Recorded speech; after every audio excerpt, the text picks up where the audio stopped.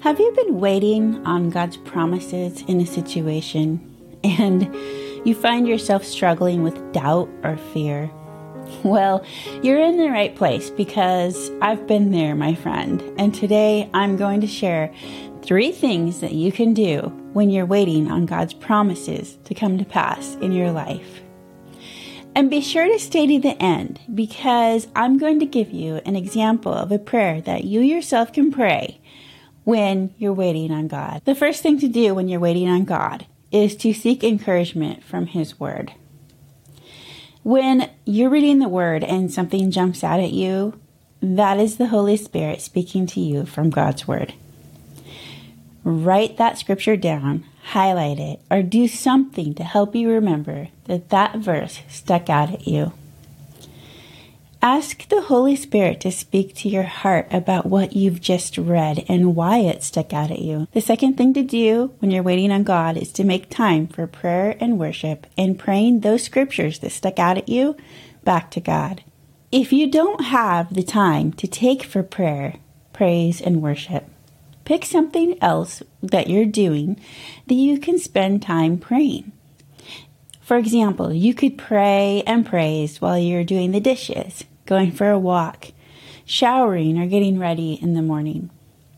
However you implement prayer and praise into your life, make time to listen to the Lord, seek His encouragement and His leading for your situation, and for Him to direct your steps. I remember asking the Lord for divine encouragement when I was really struggling with something in my life.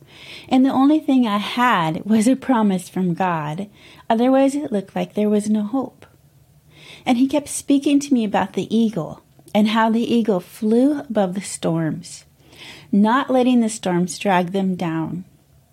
And one of the scriptures that I kept seeing over and over was Isaiah 40:31. But those who wait on the Lord shall renew their strength. They shall mount up with wings like eagles. They shall run and not be weary. They shall walk and not be faint. And that's in the New King James Version. During that time, I would be driving in my car and see eagles flying overhead. I walked out of my house one day and saw 2 eagles flying over my house.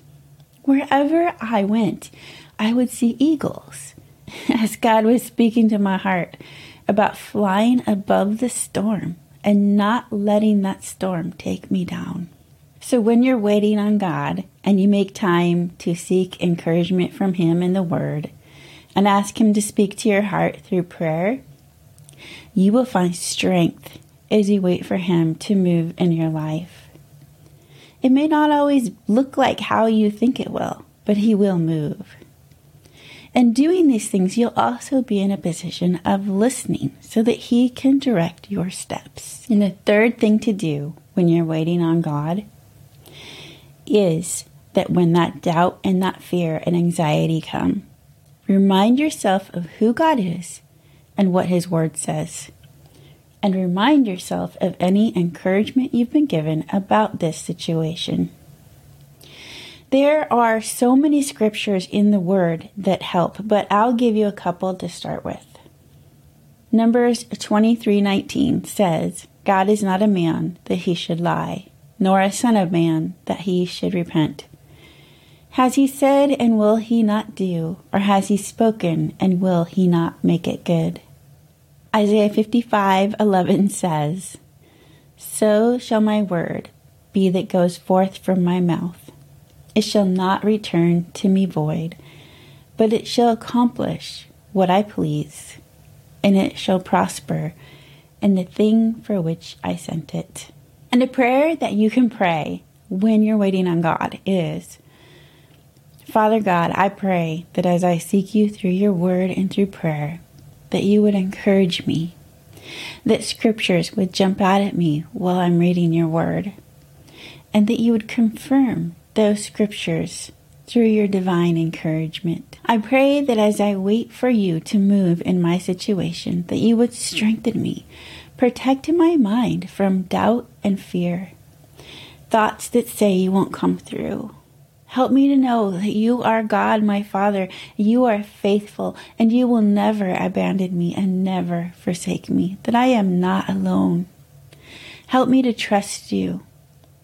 Thank you that you carry me through the storms of life, and that as I sit at your feet, you will strengthen and encourage me and prepare me for what is to come.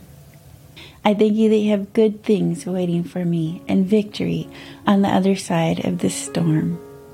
In Jesus' mighty name I pray. Amen. If you know someone that's struggling with doubt or fear while waiting on God, and you think that this could help them, would you share it with them? Thank you for listening to Abide in Jesus. This episode was inspired by day 15 of Healing the Father Wound.